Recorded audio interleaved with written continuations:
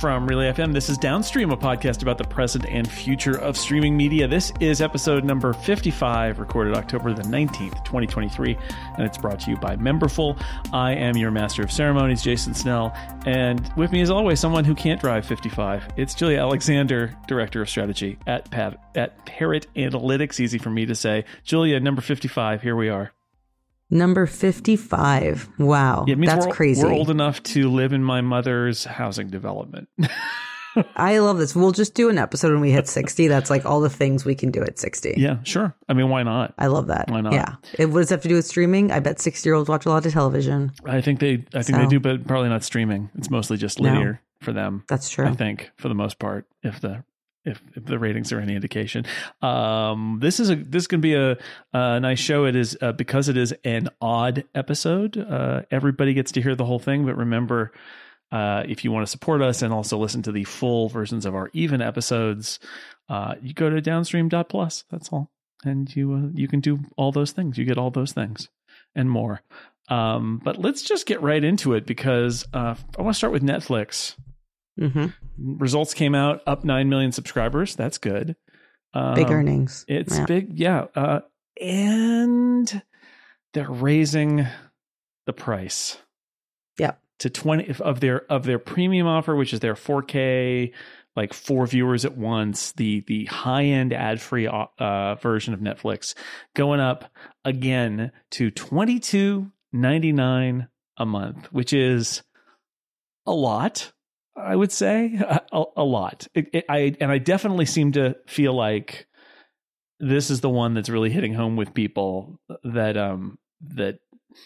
Netflix really doesn't. Netflix wants you to see ads, and I want to talk about it in Netflix and ads in a little bit because you wrote a piece about it. But like just raising the price like that, like, remember when people were going to save money? I mean, this is never actually true, but save money by cutting the cord is like, is Netflix like the cable company now? Is that what they are? I feel like ever since Netflix brought in the advertising and brought in the password sharing crackdown, this is the position they were trying to get to. There is an element of this, which is let's stretch the delta between our lowest price service and a more expensive price service to accomplish a few things. One is to kind of move that lower price service directly into the ad spectrum. So that way we are pushing more newcomers as well as potential cancellation customers where there's that risk of higher canceling. Let's move them to that lower price tier because it's really cheap. We're not touching it. And I think that's really important from this aspect. They are not touching in the US and Canada and the UK that lower ad supported tier at all. Right. And then let's do two other things. We're not going to touch the main ad free tier. So that's that standard $15.49 tier. That also hasn't been touched. But what we are going to do is really push that delta on the premium. And when we think about this, the vast majority of subscribers, when we look at the Netflix tiers, many of the basic tier subscribers, they're getting rid of that basic tier, and we're seeing them kind of move over to the ad supported tier as it gets more expensive on the premium side. But you're going to see a lot happen. We're going to see a lot of happen is effectively those customers deciding, we love Netflix, but not this much. So we're going to go down to this $15.49 tier, especially as they kick in password sharing, crackdown stuff. Or we are diehard Netflix fans. This is our go-to streaming service, and we're willing to pay $30, $35 for access to this. What I think you'll also see happening, based on a lot of the conversations I have with some friends in the industry, is that eventually Netflix is going to have to fragment that audience even more. And so it actually feels reminiscent of what Peacock did when it kind of first came out. But the idea that Netflix will explore fast a free ad-supported television structure feels pretty obvious with some of their originals, maybe a few episodes of each original, and you can kind of go in and watch it, and that's free. Then they'll have their standard tier and their ad-supported tier, which has access to everything that's currently available. And then you have a premium tier, which might include additional games. It might include tickets to some of the immersive experiences they're doing. It might include aspects of sports as they get more involved with sports, right? All of this idea of how do we really make that $30, $35 tier worth it for the group of subscribers who are willing to commit to it and pay that higher level of ARPU to us, or bring in that higher level of ARPU. But really the goal is to kind of create a basic tier and a standard tier where they're going to generate the most significant amount of revenue from the highest level of mass when you look at the consumer potential, and then have that premium tier for those super fans. But you will see, I suspect, some form of content constriction, as well as some content expansion and experience expansion come in as they continue to increase some of these prices. Yeah, I just speaking for myself and my family, we went down from the high quality plan to the mid-range plan that's no ads, but not the 4K or anything like that.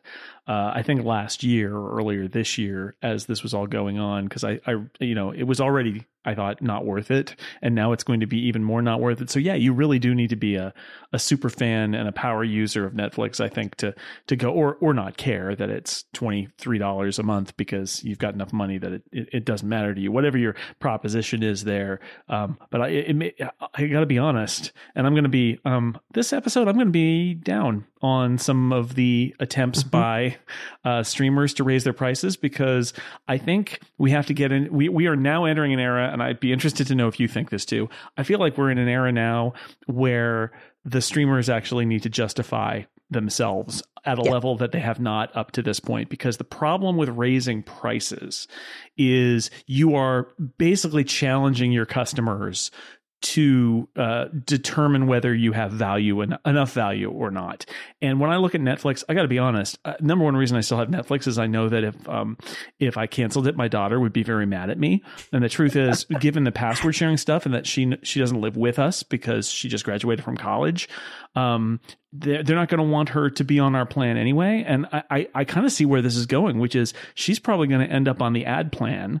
And we may end up on the ad plan or nowhere with Netflix. That because I don't get enough value out of Netflix. I just don't. There are a handful of shows that I watch, but it's not at the top of mind. And I feel like if that's the case, we're now in an era where it's like you don't keep something around for one or two shows. You can't, because especially as the prices creep up. Yes, I mean, that's exactly it. And I think what we're seeing, if we look at if we do some brief market landscape analysis, a really interesting play that we've talked about on the show, it comes from Warner Brothers Discovery, right? And what they're doing with their sports tier, which is effectively subsidizing the general entertainment audience, which is the inverse of what happened with pay TV, where the sports made everything much more expensive for those who didn't want sports, because you had to pay for a bunch of it in order to kind of access some of the other channels. And the interesting play from Warner Brothers Discovery is this idea of, how much value do I get if I'm a baseball or I'm a basketball or I'm a hockey fan? I pay for access to that sports. I get everything else included with that, including CNN, including the programming from HBO, including some of the new originals coming out, Warner Brothers films at, let's say that's $25 a month currently. Once they start charging for that $10 tier for sports, $25 a month is only a few dollars more expensive than the premium tier for Netflix. Yep. It's only $10 more a month than what you get on the standard tier for Netflix. And arguably, if you are a much more general consumer who wants sports, who wants news, who wants access to some form of entertainment, including film and television, it's become a much more valuable prospect if you're looking for a main streaming service compared to a Netflix, compared to a Disney Plus pre-Hulu bundling and ESPN potential bundling. And so I think you'll see a few things happen. One is this bundling of different streaming platforms that are owned by companies. So you saw it with Showtime, Paramount Plus. More importantly, I think you'll see it with sports, news, and general entertainment to really create those mini cable bundles effectively, but really find ways to kind of to bring over some of that audience and make them a primary home and make it a habitual experience. That way, when you're looking to cancel, they are not one of the services that you do cancel. But I also think, again, this is where we're getting into with how do you make those price increases feel like more than just a money grab? And to Jason's point, there's a lot of Wall Street analysts right now after Netflix's earnings who are saying like, hey, this is a really strong quarter. We're really happy to see Netflix kind of on this rebound. But also this idea of the only way to increase your revenue is to increase prices and expect little churn, because historically there has been little churn. So there's no real data to suggest that Netflix will see an influx of churn.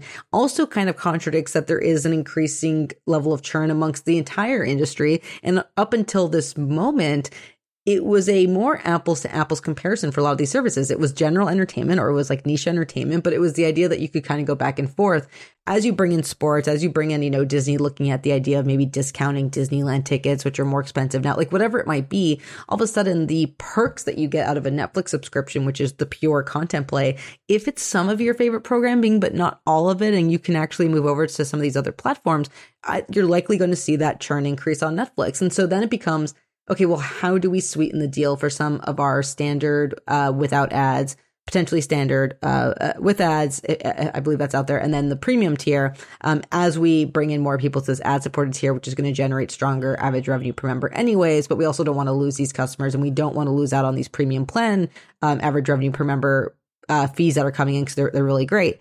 And that's what's really complicated for Netflix. If we think about them, they haven't had strong breakout franchises. Jason and I talk about this all the time. They have a lot of fans for some of their shows, but they haven't done much beyond the content of those shows, of those seasons. And those seasons come to an end relatively quick on Netflix, since, you know, Stranger Things is about to end soon, and they've got a ton of things in the pipeline for Stranger Things expansion, but nothing's really taken off. And so I think there is this general concern. We're kind of seeing it happen with Disney, right? This idea that the Star Wars and Marvel audience is stagnant and at best, constricting at worst.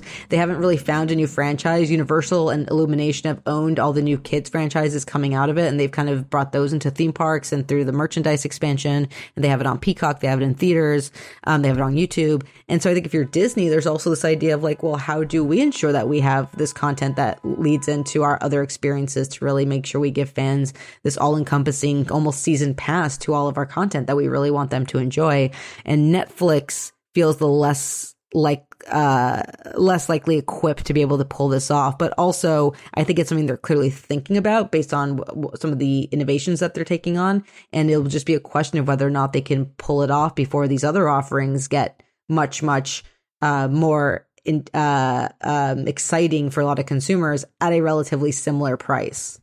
Now, you mentioned Max and their sports tier, which they're going to charge extra for, although right now it's a free preview, but it's going to be $10 a month add-on to Max.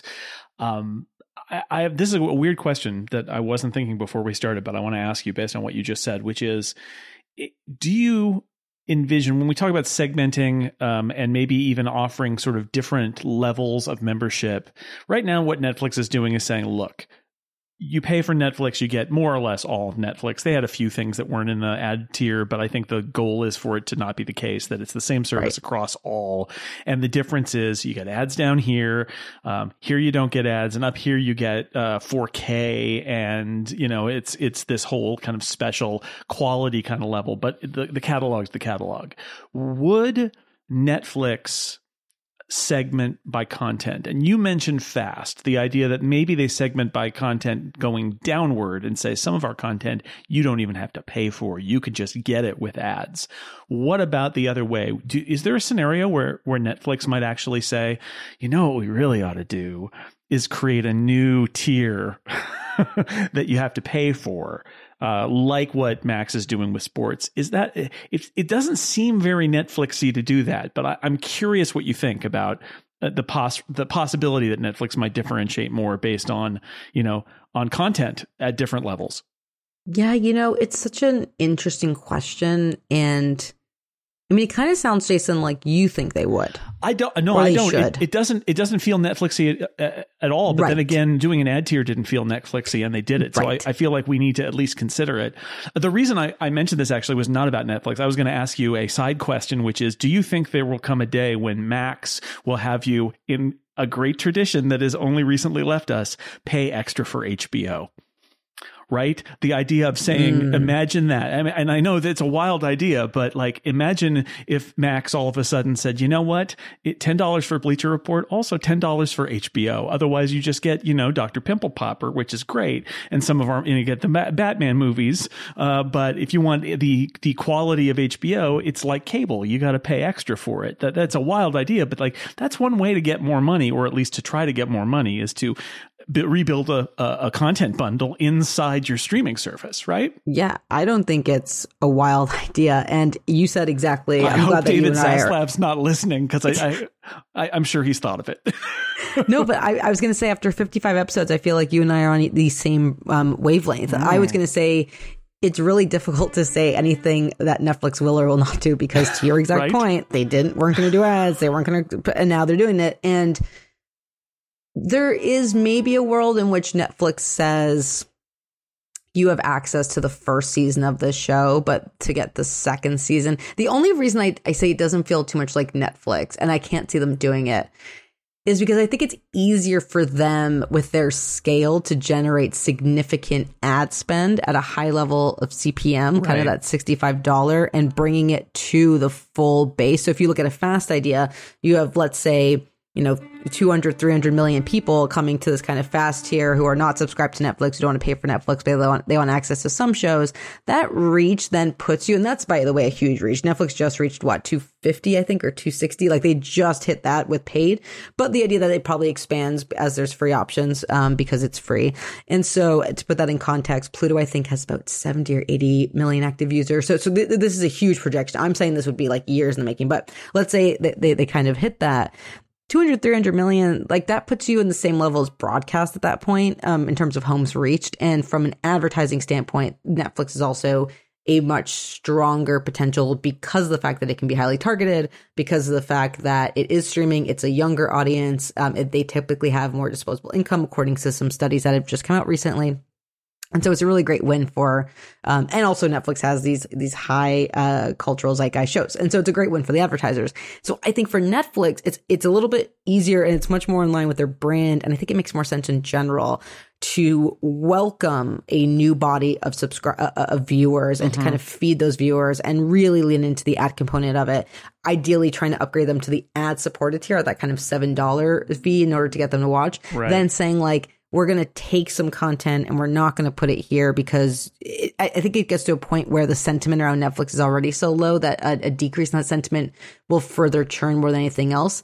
And to your point about HBO, the only reason that I can't see them doing it, because I think you're right, I'm sure they've thought about that, is that HBO is still, relatively niche in many ways, but it is kind of the core foundational argument for why so many people have it. Yeah. And so I think if you were to say, hey, this is on its own, I think you get a lot of people who are kind of like, I don't know if I need access to all of Max, if I can just get HBO. And if there's the idea that I have to pay $25 to get all this programming plus HBO, you'd probably, I guess at that point, you'd probably have the HBO audience, right? So you'd probably have 30, 40 million subscribers, who would say like, sure, I'm willing to do that. But because it's easier to cancel, I think you'd run into the HBO Now issue of much, much higher churn. Right. And that LTV, if you look at the lifetime value calculation with that level of churn, because you have pure HBO subscribers, that gets really difficult to then plan the rest of your pricing power around, to plan the rest of your content investment around. And so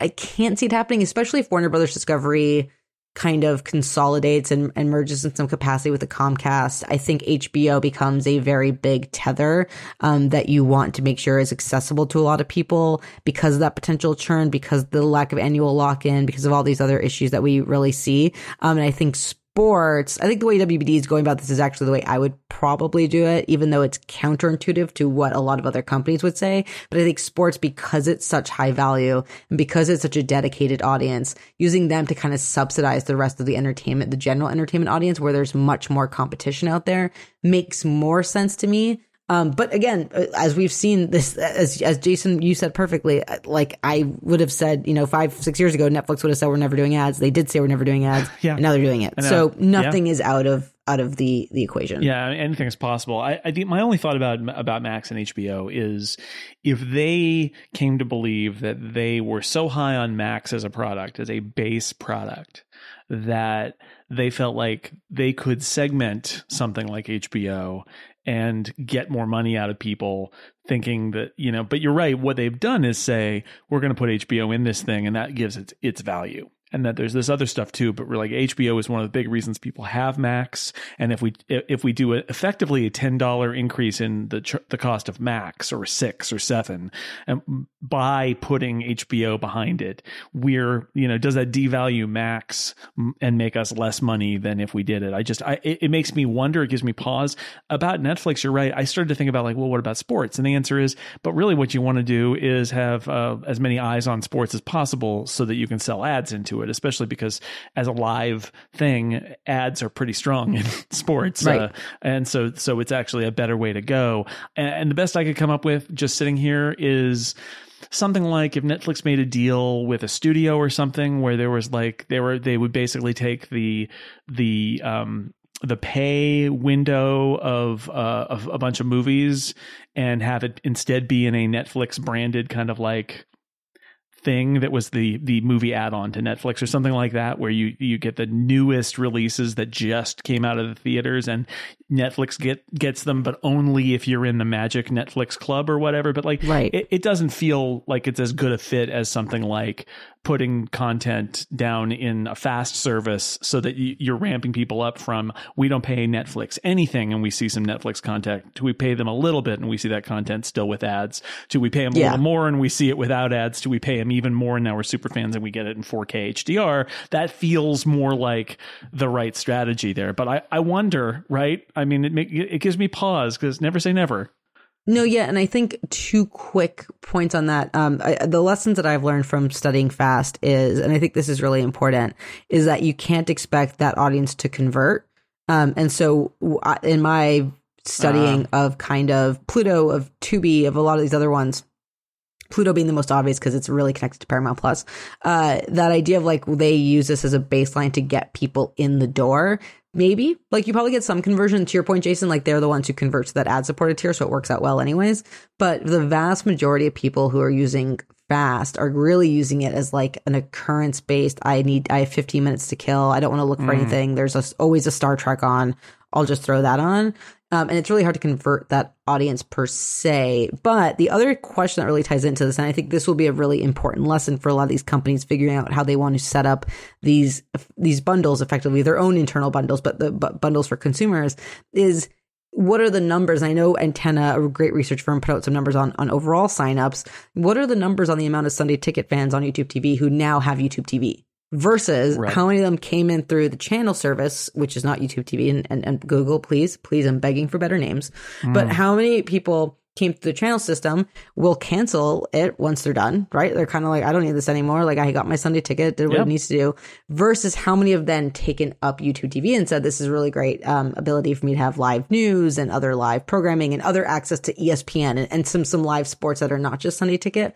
And those lessons, if we ever get those numbers, and I'm asking great journalists like Lucas Shaw at Bloomberg and Matt Bellany at Puck and Joe Adalian at Vulture and Joe Flynn at Wall Street Journal, I'm asking them to find out, like, what are those numbers? Because that will be very instructive to, I think, how a lot of companies like Disney, like Warner Brothers Discovery, think about the fact that they can pull some of those sports off of cable, throw it into a tier and get a separate paid tier. But I think there's a very specific reason that WBD is saying you can get the sports tier at Max, but you have to have Max, right? Like, it's not like you can just get sports for $15 a month. It is now like, oh, you have to have this whole package. And I think that's very different from what YouTube TV is doing for obvious reasons, the big one being price and getting people within there. But I think there's a lot of data that has not come out yet from a lot of these different tactics that I'm excited to see if and we do get them out. And I mean, for those who are wondering, why are we saying, oh, well, it makes sense that Max is adding Bleacher Report as a $10 add-on, but we're also saying it doesn't make sense that Netflix would do it.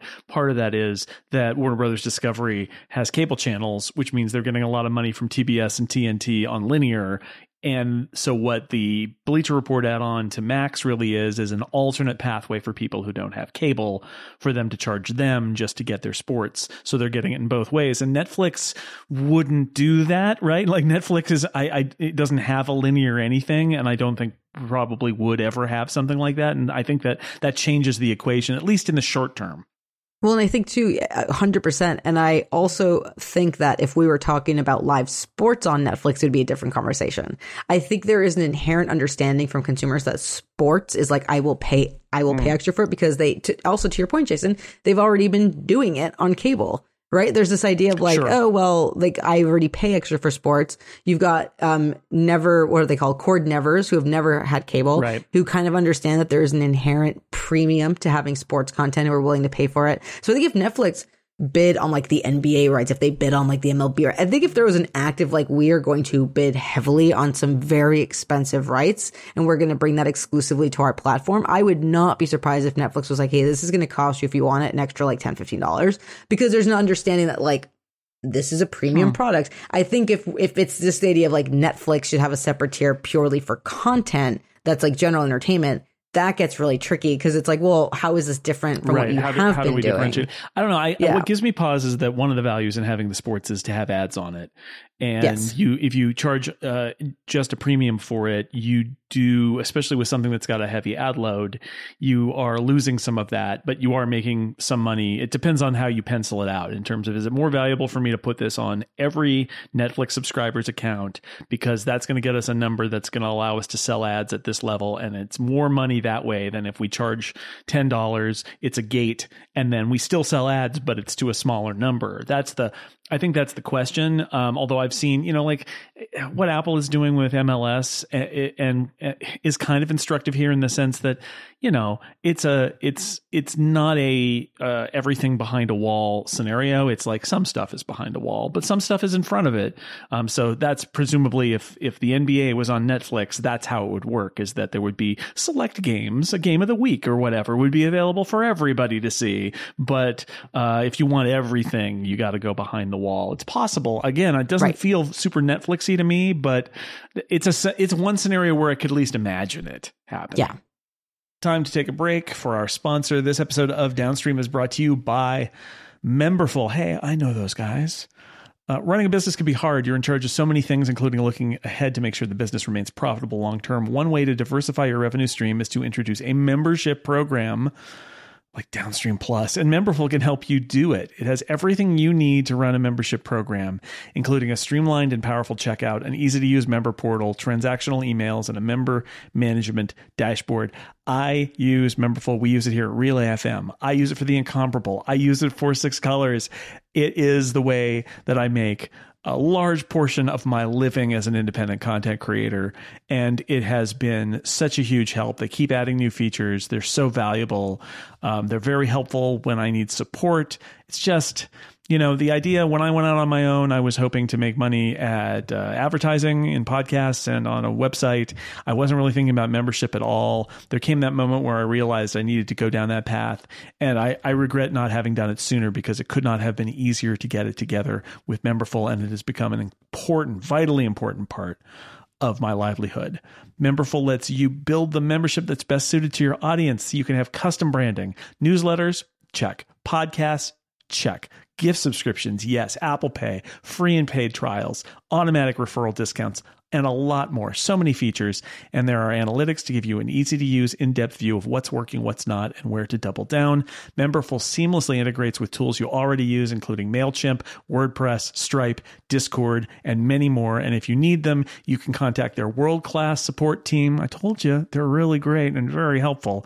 They're ready to help you simplify your memberships and grow your revenue. They're passionate about your success, and you'll always have access to a real human being. They're very nice human beings. I've talked to many of them. Go and check it out right now to see if it could work for you like it works for me. You can get started with no credit card required at memberful.com/downstream. Could be the next great step for you and your business. Memberful.com/downstream. Thank you to Memberful for supporting Downstream. I wanted to shift gears slightly, but I actually moved this up in our show document because I feel like we're rolling right into the same conversation, talking about value proposition. Disney Plus, Disney continues to raise its own rates as well. It is not a cheap service, and they have bundled, you can save some money, or you feel like you're saving money by spending money. But if you find value in Hulu, if you find value in ESPN Plus, but I was thinking about the core Disney Plus value proposition, because remember, they came out aggressive. Obviously, it wasn't going to stay at $6. They were doing their best to try and acquire, and they did. But now they keep raising the rates, and this is far be it from me to tell a company that they shouldn't try to make money. But I know we've talked about this a little bit, but I honestly, I got to say it. I just don't see it. I just don't see the value in Disney Plus in the US as a standalone product. It's got the Disney Vault, so I guess it's got a lot of movies. So if you're a parent of young kids who love Disney movies and you want them on demand rather than just having bought them and having them, on DVD or whatever, or on iTunes, wherever you bought them digitally or physically. But you look at what's driving it. You look at the recent ratings. I know there was a tweet that was out there that you commented on that I saw, which is basically like, what are the top streamers for the week? And it's like, there's like a Marvel show if it's in season, or a Disney, one episode of a Marvel or Star Wars show, but that's about it. And then there's a huge fall off. And I wanted to throw it in here because my feelings have been resolved in the last few months that I just don't see the value in Disney Plus right now. I feel like they built this thing on their archive and on essentially like a Marvel or Star Wars show will be around most of the time at some point. And those shows, quality has been an issue with a lot of them. I want to talk about Marvel TV in a little while, but and what's ironic is Hulu, I don't feel that way about at all. Hulu, I get immense value in. I think I watch more things on Hulu than anywhere else. Honestly, yeah, I really think that's the case. And yet in the US, at least, Hulu's over here, Disney Plus is over there. And I don't know. I don't know whether they're just too confident in the catalog, and the fact that Marvel and Star Wars are big names, but it's not like there's a lot of Marvel and Star Wars content either. And I know you and I've talked about this in the past. Where is the rest of it? Where are the rest of the must-watch Disney originals? And there are very few and that exist at all, and none of them are must-watch. So you're left with these scraps from Marvel and Star Wars that may be hit or miss. And like, I don't know. If I were analyzing Disney at this point, I would say you guys have a real problem in the US having Disney Plus be a standalone product. And I know they're trying to push the bundle with Hulu.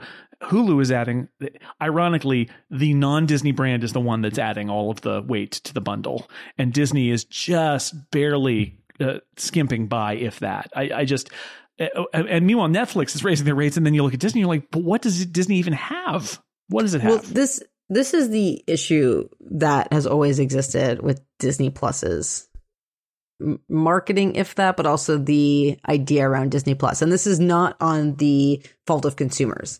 This has always been my issue with it. Disney Plus is a niche service. It is not a general entertainment service. It is a few verticals and then the vault. So who is, and this is why it gets conflated, because we're saying who is that niche? Families, which is mainstream, but yeah, it's families with kids under 12. It's a very specific audience. And then it is and then it's Marvel and Star Wars. That's basically it. The Nat Geo stuff doesn't do anything. The new shows have not done anything. And what I want to compare Disney Plus to really quickly is Nickelodeon. And the reason I think about Disney and Nickelodeon is this. Between 1995 and 2013, Nickelodeon and Disney were high value, high profit networks. Disney Channel were high value, high profit networks within cable. There was a plethora of new shows coming out that people absolutely adore. There was kids content that kids were focused on.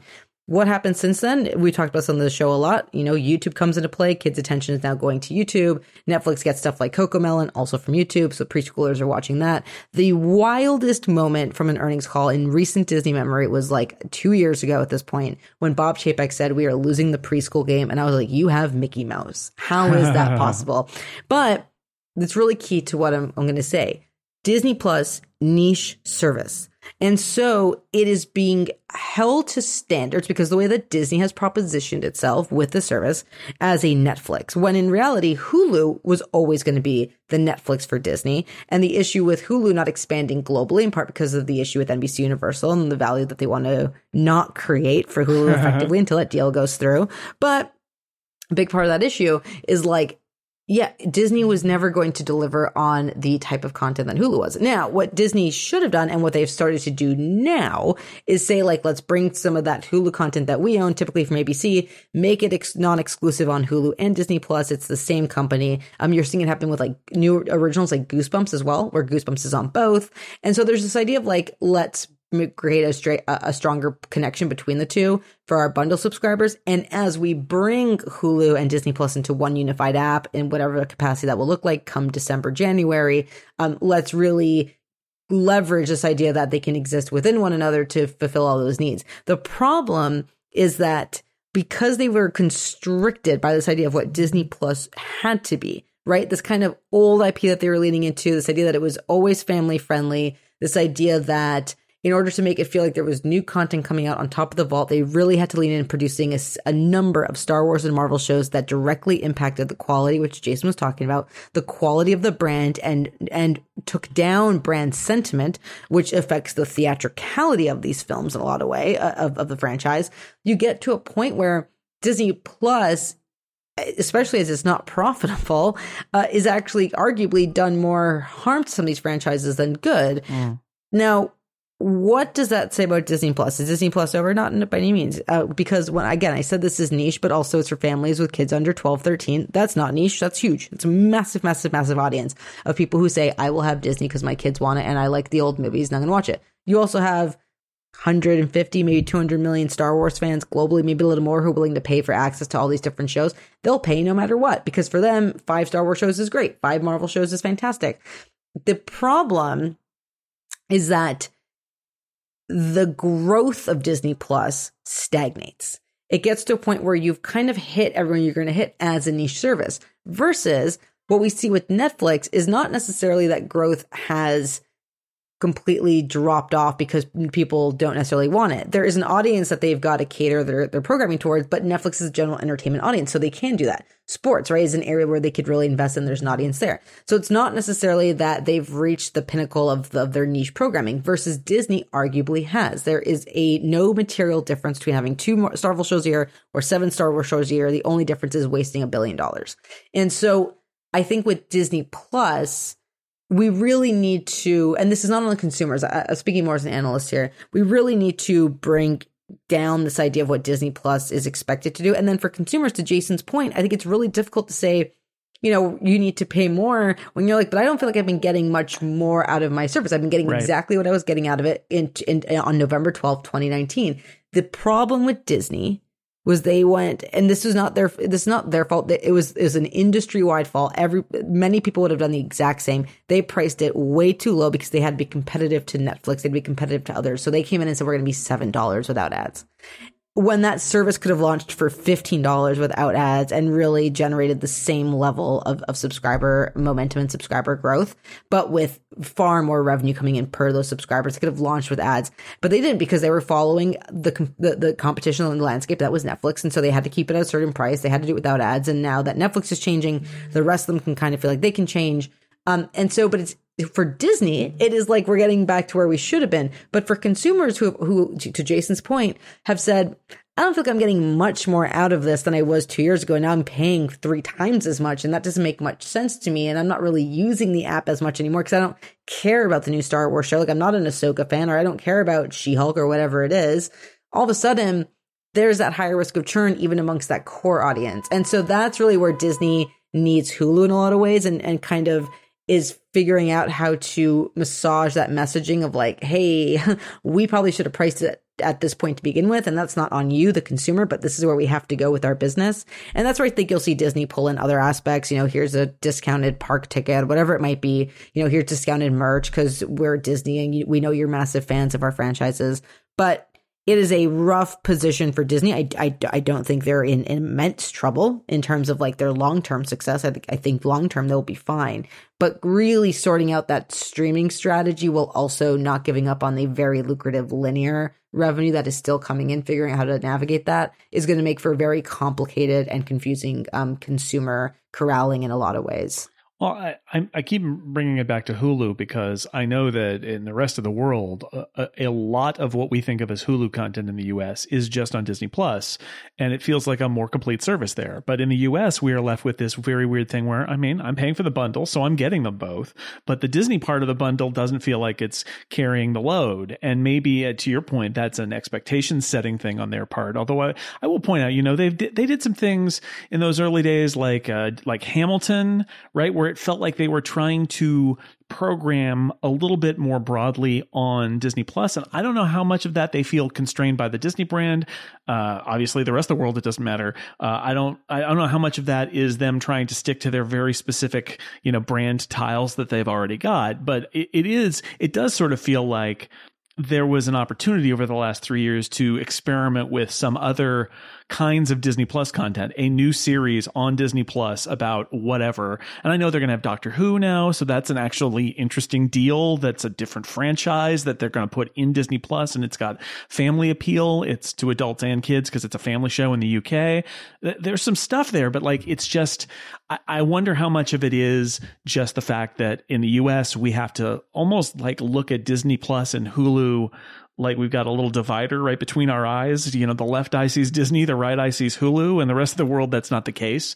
Because if I sum them, if I look at the cost of the Disney Plus and Hulu bundle, which is not unreasonable, and I look at all the content that's together in both, it's actually pretty good because, like I said, Hulu has been pretty strong.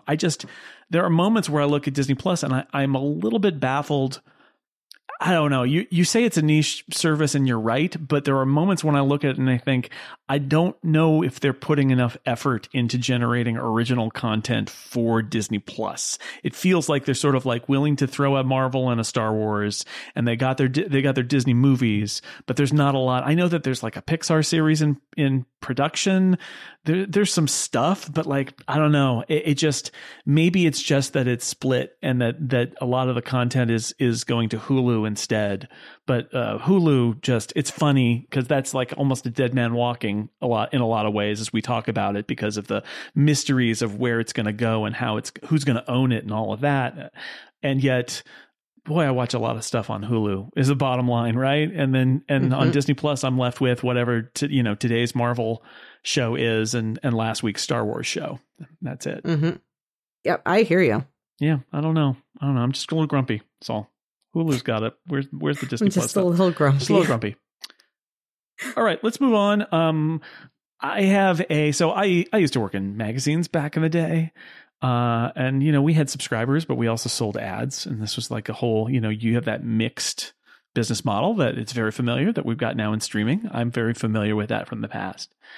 But I'll tell you, in my particular, tech media market, one of the challenges we had was, advertising essentially fleeing from print to online. And our challenge was to make the ad sales translate on digital versus on paper, on Deadtree. And that's hard to do because the economics are totally different. I bring this up only to say I was having some real flashbacks to my previous career a decade ago when I was reading about one of the challenges with Netflix's ad streaming strategy, which I would say maybe even goes for all of these services we've been talking about, because you and I have been talking up the idea of they're going to do ad tiers and they're going to make more money. The math is there. They like make more money per user. The ARPU of a ad level person is actually higher than the ARPU of somebody who doesn't see ads but is paying more money, which is why they're raising all the rates for the ad free version, because you got to get those things in sync. Otherwise it doesn't make sense. So I say all this as run up to say, Julia, the one challenge there is you got to sell the ads and you got to sell them for a rate you're happy with. And that we have not talked about this aspect of it. But the truth is, as all these services get into this business and as a lot of users end up embracing the tier that's got ads in it, that increases the amount of inventory required to be sold. And, television video advertising isn't fundamentally infinite, which means, no. which leads to what you wrote about Netflix, which is the advertising reality check, which is, I know Netflix is new to the ad selling game, but I think this is a broader issue. And it takes us back to, it feels like old school TV, right? Which is ad sales. It ends up being how you make your money. And it's not easy. The money doesn't just roll in.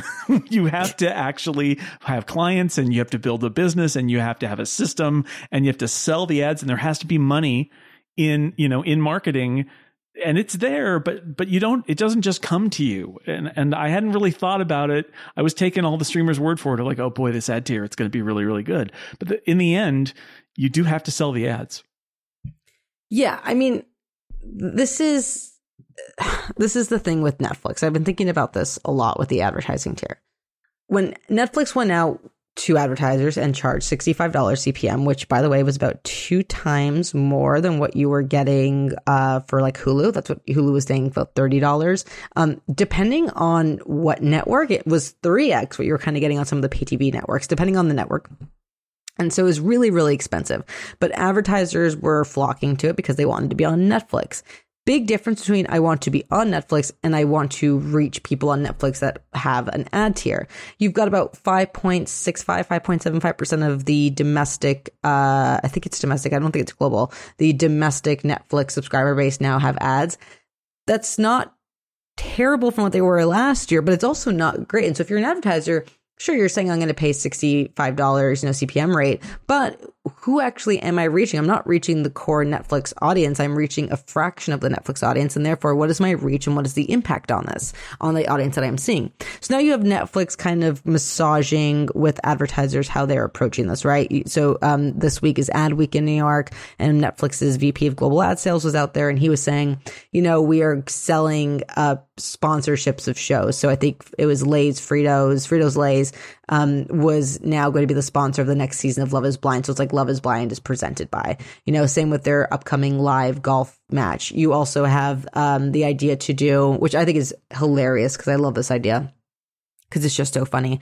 But, the idea of you can have a sponsor come in and say, we're going to, on the ad-supported tier, if you watch 3 episodes in a row, you're in that binge mode. We're actually going to give you the next episode for free. Ad-free. And you just have to sit through this, kind of presented to you by advertisement. And so there's this idea of like, instead of just saying we want to reach the Netflix audience, it's saying we want to reach the audience of specific series on Netflix where we think there's going to be really high impact, like Love is Blind, which was the 8th or 9th most watched streaming original title in 2022, according to Nielsen. So there's opportunity for Netflix to kind of say, hey, we understand that you are worried about reach and impact and we're trying to work with you on it.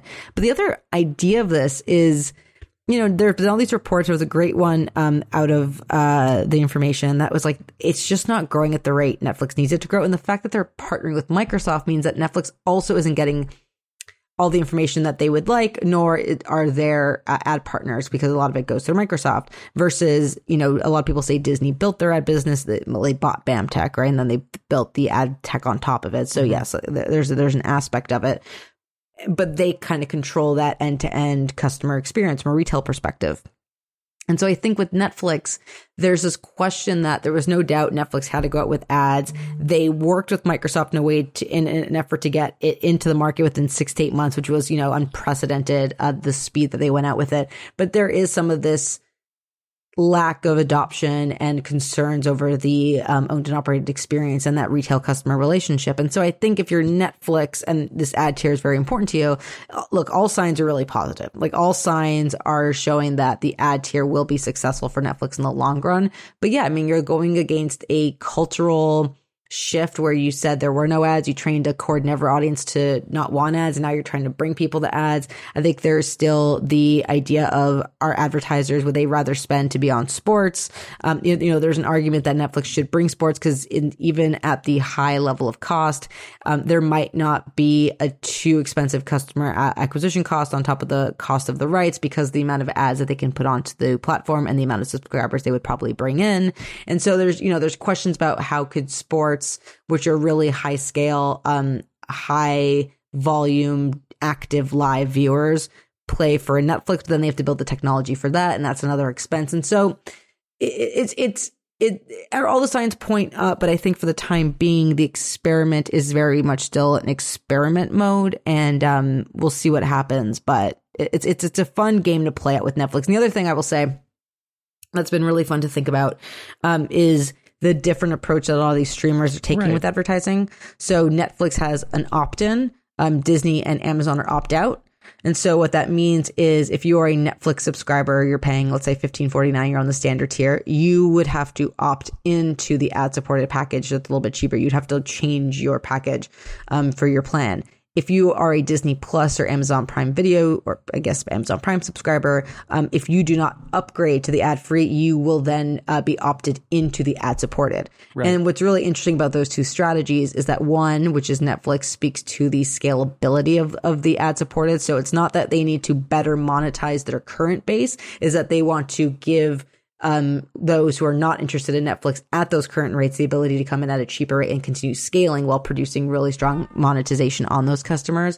But if you look at Disney and Amazon, what they're saying is we need to better monetize our core base. Like we really need to focus on if we are facing stagnation with our subscribers within these two services, these video services, how do we better monetize those consumers and then draw stronger average revenue per user on the ones who then upgrade for $3, $4, $5, whatever ends up being, into this ad free tier. And so just thinking about how these companies are kind of approaching the advertising tier and how they're thinking about the best way to monetize the consumers and scale those consumers while figuring out how to kind of go from being in the red to in the black is a really fun thing to think about. As more of these start to come into play, and you're listening to Downstream, you can start to read how some of the messaging and some of the pricing plan and pricing power is going about, based on how they are deciding whether it's an opt-in or an opt-out. Yeah, if you think about it that way, it's fascinating. I did notice on Netflix that if you're at the mid tier, the ad free tier, and you click change my subscription, it doesn't show you what subscription you're on and say you can go up or down. It changes to a page where the button's already selected to go down to the ad tier. And I thought that was an interesting approach of, you can see where they want you to go. And they're not going to be like, well, you could give us more money or less money. You decide. It's like, no. If you're going to go from here, you're going to go down there, and we're okay with that. But that's different than saying, we're going to keep your rate the same, but you're going to see ads now, or pay us to not see the ads. And it's a different approach. And that's Prime Video is going to do that, where you basically don't like these ads, pay us another $3 a month to take them out. It's an industry in transition. When I talk about ad sales in the past, I mean, this is just part of it, is that in the long run, the transition is to a world where you are, at least to a certain degree, reliant on the vagaries of the ad market. And that's, we're not there yet because they're still ramping up. But in the end, it's not a guarantee, which is sort of my point, is that in the end, you have to make the sales. You have to have a good ad sales organization. You have to have a good ad tech organization. Yep. That's actually a place that, even though ads aren't in their blood, that Netflix, I think, is going to do well, is because Netflix strikes me as being a company that is very good with data. And data can be very helpful in ad sales, because if you can demographically slice in a whole bunch of different ways, every bit about all the behavior. And Netflix certainly does. They're probably, last I heard, the best in the business at this. That can make for valuable slicing in terms of reaching the most important audience that people will pay the highest ad rates for, the highest CPMs.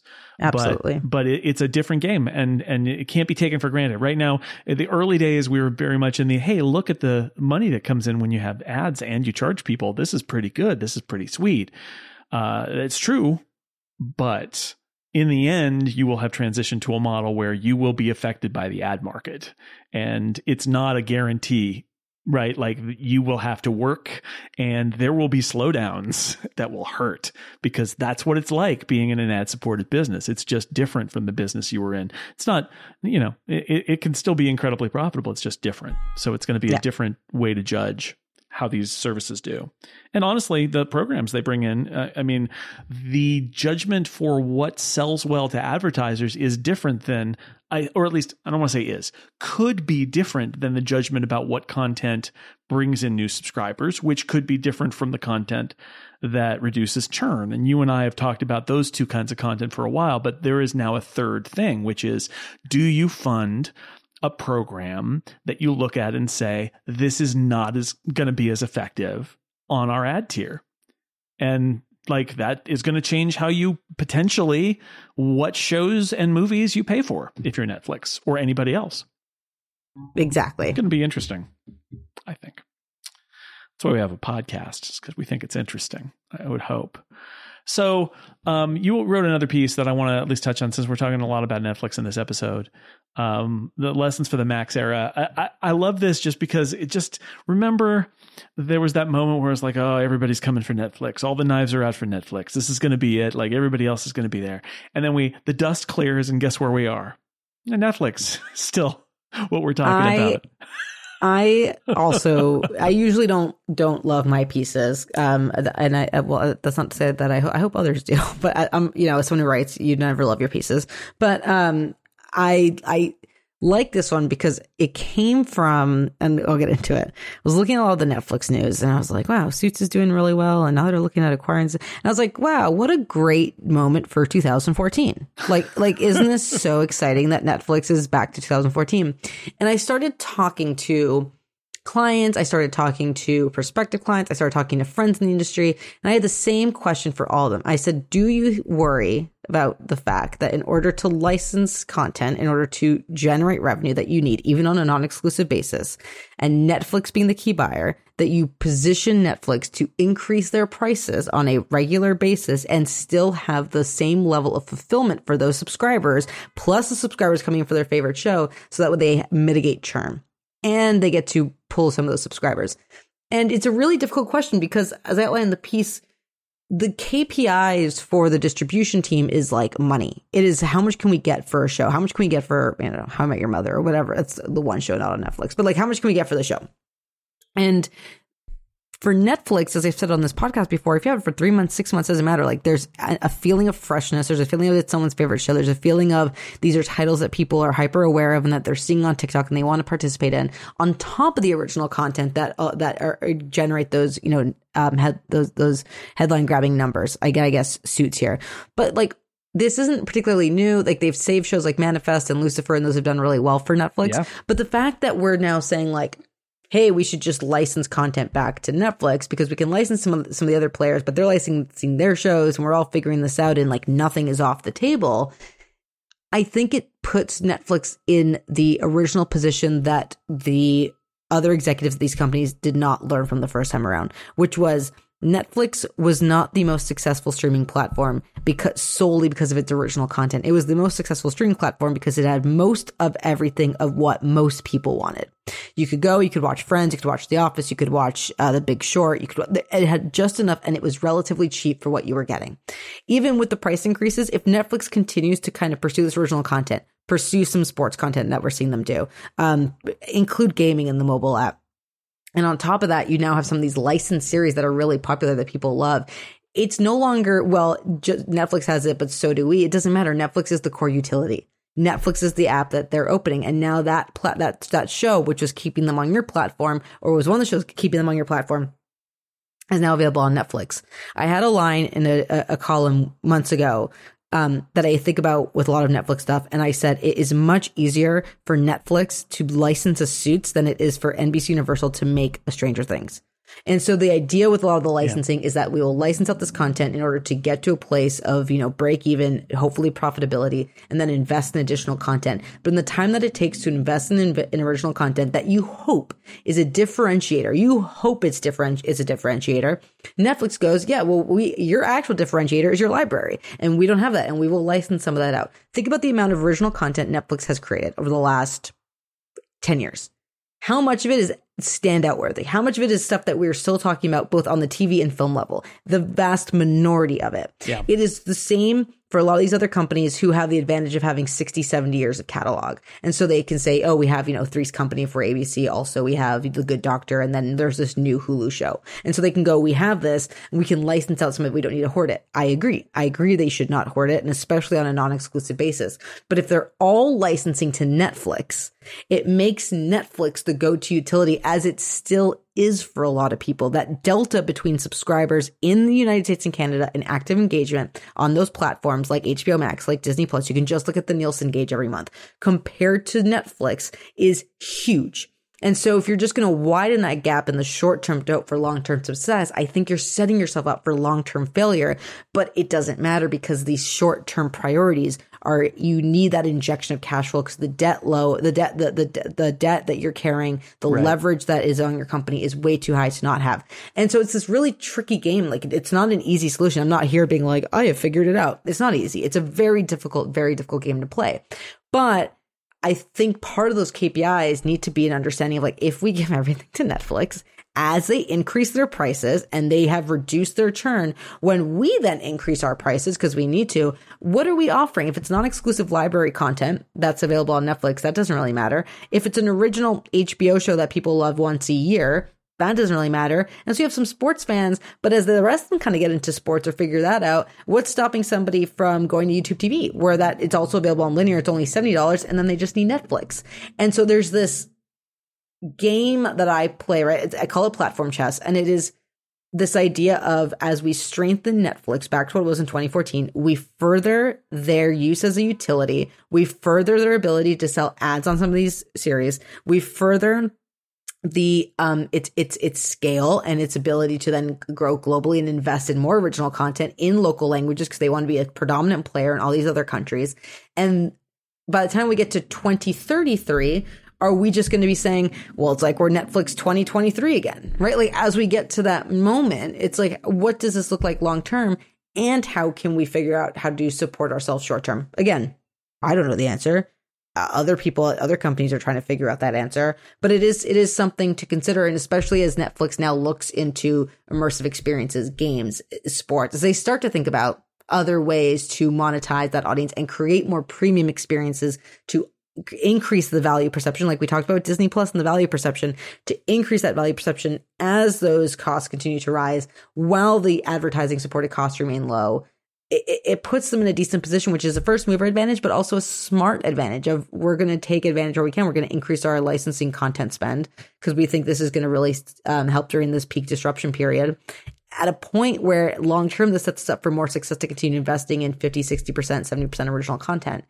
So it's a hard game, but I think Netflix short term and long term is set up for a very strong success. Yeah, it feels like they're going to be there regardless. And you're right. It's not a zero-sum game, but there is that aspect, which is in order to make it today and grow so you can end up where Netflix is right now, you end up partially paying Netflix to stay ahead of you, right? It's like, every dollar I spend, I'm giving, or every dollar I make, I'm also letting Netflix move forward. And so, maybe I get a little closer to them, but I don't get fully closer to them because I'm helping my competitor while I'm also helping myself. It's a conundrum. And, I don't think nobody is unassailable, but I think this fundamentally, Netflix's first mover advantage of building a system and building it worldwide and establishing themselves. And I think we all said this back in the day where every single studio decided they were going to try to be Netflix. Netflix didn't make itself in a day. It took a long time. And it's going to take a long time for anybody to, I'm not even catch up with Netflix, like get close to Netflix worldwide. It's going to be really hard. Not impossible, but real hard. Before we go, I got a couple of letters I want to read, but first I just have one story that I want to mention because I find it hilarious. It's a story in the Hollywood Reporter, obviously fed by executives at Disney. Essentially, the message here is Marvel and Star Wars, but especially Marvel, have analyzed how they've made their Disney Plus TV shows, which have been made using the magical system that Marvel movies make, where they kind of shoot. They have a writer and then they hand it to a director and then they shoot everything and then they look at what they've shot and decide what they don't like and then they reshoot it and then they end up with a thing. And it turns out that maybe that's not the best way to make TV. So at the conclusion of this whole story about how they're gonna change showrunners for the Daredevil show and they're gonna reshoot a bunch of stuff, but they're gonna not reshoot everything. They're gonna keep some of it and all of that. The final conclusion is essentially Marvel Studios has realized that you probably need to make TV like TV and not like a really big Marvel movie. And I coming back to my old job, this is that thing where a new person comes in and they say, we're going to do things totally different. And you give them lots of reasons why that doesn't make sense. And they say, no, we're going to do it. And you're like, all right, I'm going to just set an alarm for 6 months. And you're going to come back to me and say, oh, that's why you do it that way. And it's like, yeah, that's why we do it that way. Marvel has finally, all their box office success, all the wild success of Marvel movies, they finally reached the point where like, oh, that's why they make TV in this totally different way. We should do that too. And so, Marvel used to have a TV group, but it worked for like Perlmutter and there's lots of politics there and all that. And they're like, no, we're going to do this and we're going to do it our way. And now they finally reached the point where they're like, oh, our way is not the right way to do this. Let's make TV like TV. It's hilarious, obviously planted, but yet at the same time, I think does not reflect particularly well on how they've gotten to this point. But at least it's them saying, but trust us, we've changed. This explains why Secret Invasion was so bad, right? We're sorry. We're going to fix it. It always makes my day when, like echoing what you just said, it always makes my day when people are like, I have figured out a better way to do something. And then it's like, it turns out the old way was, and it's just the expression I think of every time something like this happens is you don't need to reinvent the wheel. Yeah. It's worked. And I think the issue with this, and I think it speaks to some of the creative stuff with Disney and the structure of Disney, is like Kevin Feige, super brilliant guy, like one in a generational talent. That said, very smart movie guy, very smart franchise builder. Television and film are two separate art forms. They are two separate things. They are two different experiences. They require two different knowledge bases to really pursue. And I think this idea of, I'm raising my hand. I'm hoping some other downstream listeners are raising their hand when I say this. The amount of Star Wars and Marvel shows that I've watched where I'm like, man, I wish that was either a 2-hour movie or a 20 episode show. A proper TV show. Latest, like the latest being Ahsoka, where I was like, this was building up to something and then it ended. And I kind of wish they either did a 2-hour movie that had more lightsaber battles or was 10, 15 more episodes of Thrawn, like, and building up to what that was supposed to be. Instead, they're kind of like, what if we did a miniseries, but it was just kind of like a movie, which is not what a miniseries is. And so it's the part of the issue is like, what are we doing here, guys? We need to move from the movie team into the TV team. Like, you really go and find someone who can run a TV business. It's a different medium. It's a different medium. It's a different medium. It requires different things. And like, I understand that this is part of the problem that has happened over the last 5 years because studios and networks have done this. And now we as consumers kind of demand it. And we complain when we notice that this isn't the case. But like, you don't need to spend a ton of money on these shows. And I'm not saying that we wouldn't call it out. I know we would. But you know what shows are really popular that cost a fraction of these? The Flash on the CW. Right. Supergirl. And like they were like, we're not going to spend $100 million a season on this. Not one way you can spend money and still have good effects and stuff is by producing it like TV, where you don't shoot the whole thing and then after it's and this is a Marvel thing. This goes for the VFX too. This is how they've done it. I would argue that it's not the secret to their success, and in fact is one of the ways where they just waste money. But it's the idea that you shoot it and then decide if you like it, and then throw it away and do reshoots until you get it right. Like, yes, I appreciate that if you see something that isn't working, you should fix it and spend money to fix it. But it feels like they learned the wrong lesson, which is let's not worry about whether it's good as much because we'll fix it later. And when you could actually add a little more discipline into making sure it's right before it goes in front of the camera, so you don't have to do reshoots later. So you don't have to reconfigure all your VFX later because you've had a brainwave late in production and you need to spend a huge amount of money on it. Well, that's one way to save on TV, is to do it all up front. It's actually one of the ways they talk about the volume, shooting in those LED wall spaces now. One of the great things about TV shows and movies using those is that the VFX stuff has to be decided in advance instead of shooting in front of a blue screen and saying, we'll figure it out later. And it like enforces some discipline on the production process and the directors that wasn't there before. And it's just like, I think Marvel bought a little bit too much into their own hype about their system when in fact some of it was them just being I don't want to say lazy. I want to say not as diligent up front as maybe they could have been, not as disciplined as maybe they could have been. And if you're a TV show working on a TV show budget, you can't afford to not be disciplined up front. So yeah. So they learned. I should also say, because I know somebody's going to think this, look, being a disruptor, yes, there are points when people roll into something and say, we're going to do this a different way and it's going to be better. And that's fine. You should listen to what the people who are in it say to you. But I understand that sometimes what they're doing is protecting an inefficient system that deserves to be disrupted.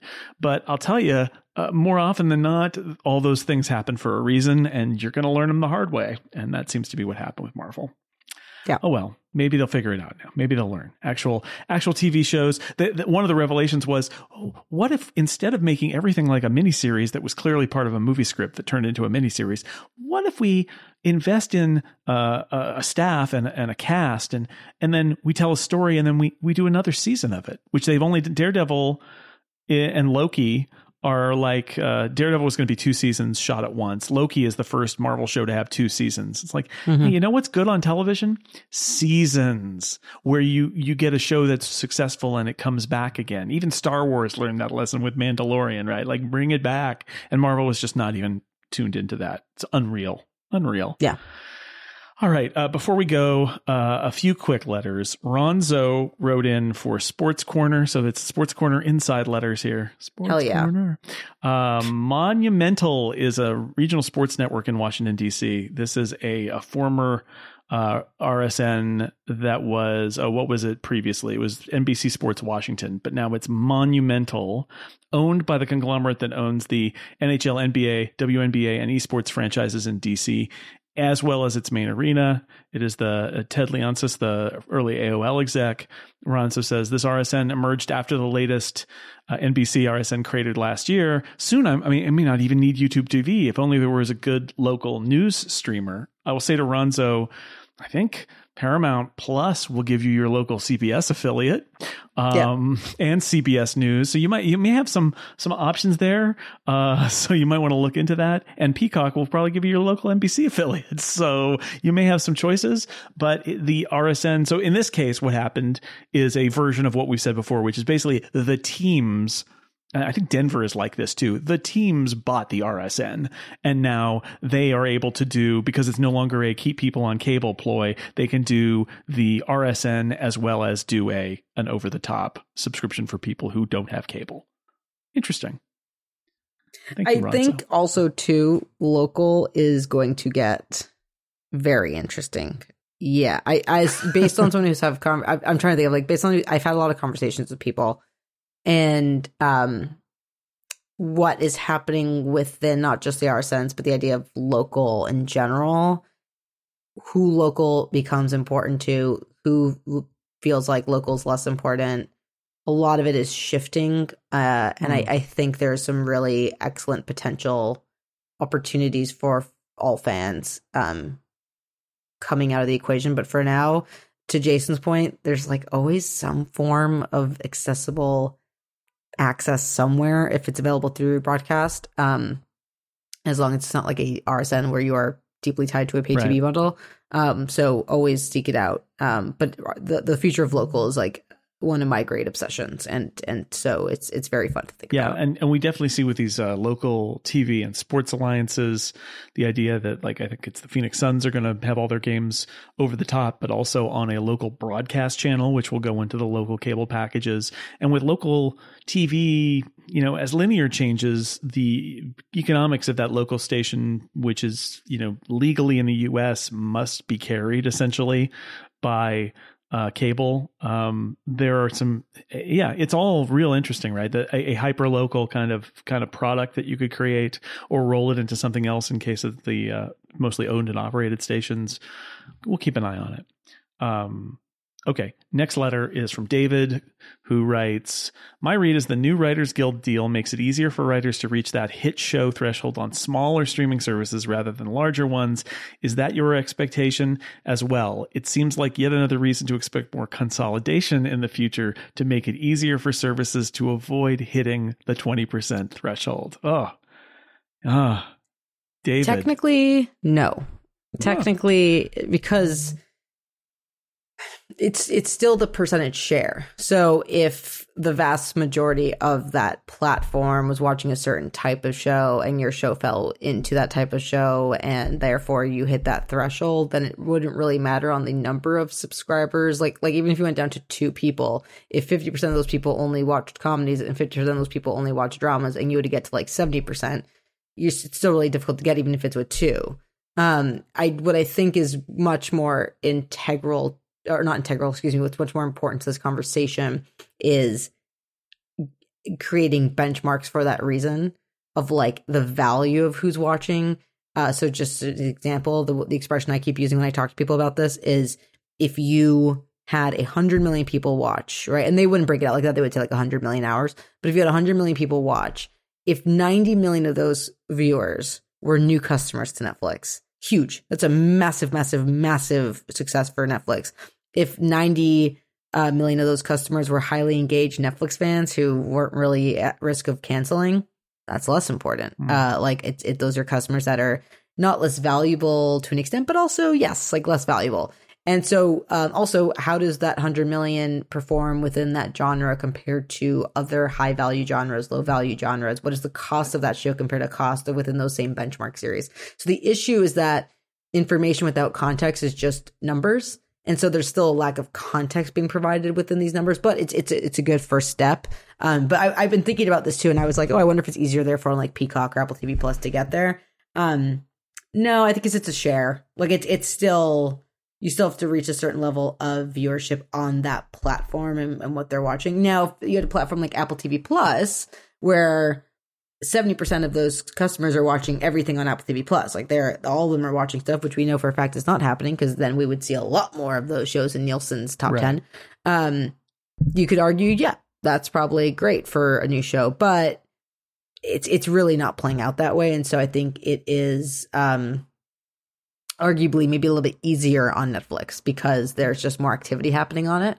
And there is a trained cultural behavior of looking for new content all the time.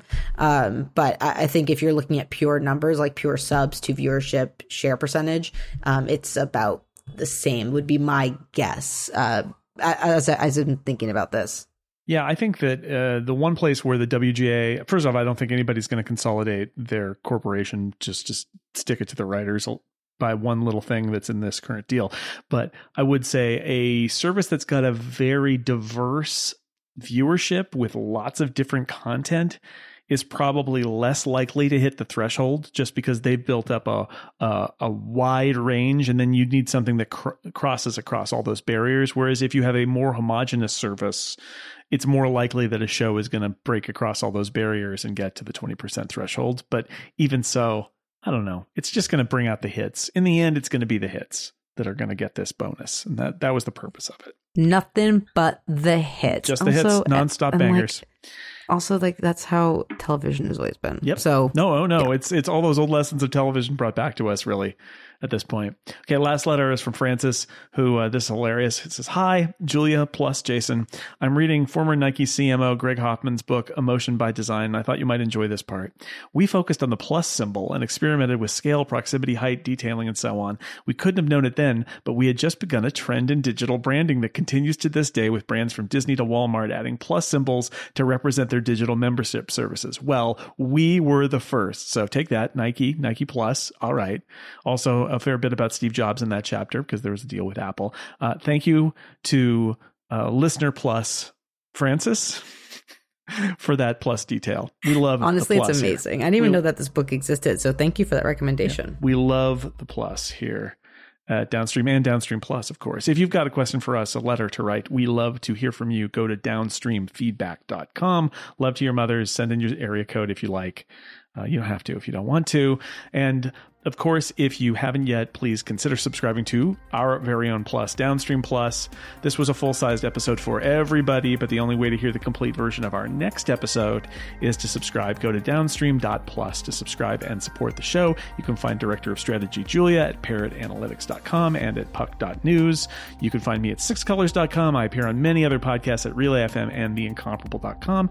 And until next time, Julia, say goodbye. Bye-bye, friends. Bye, everybody.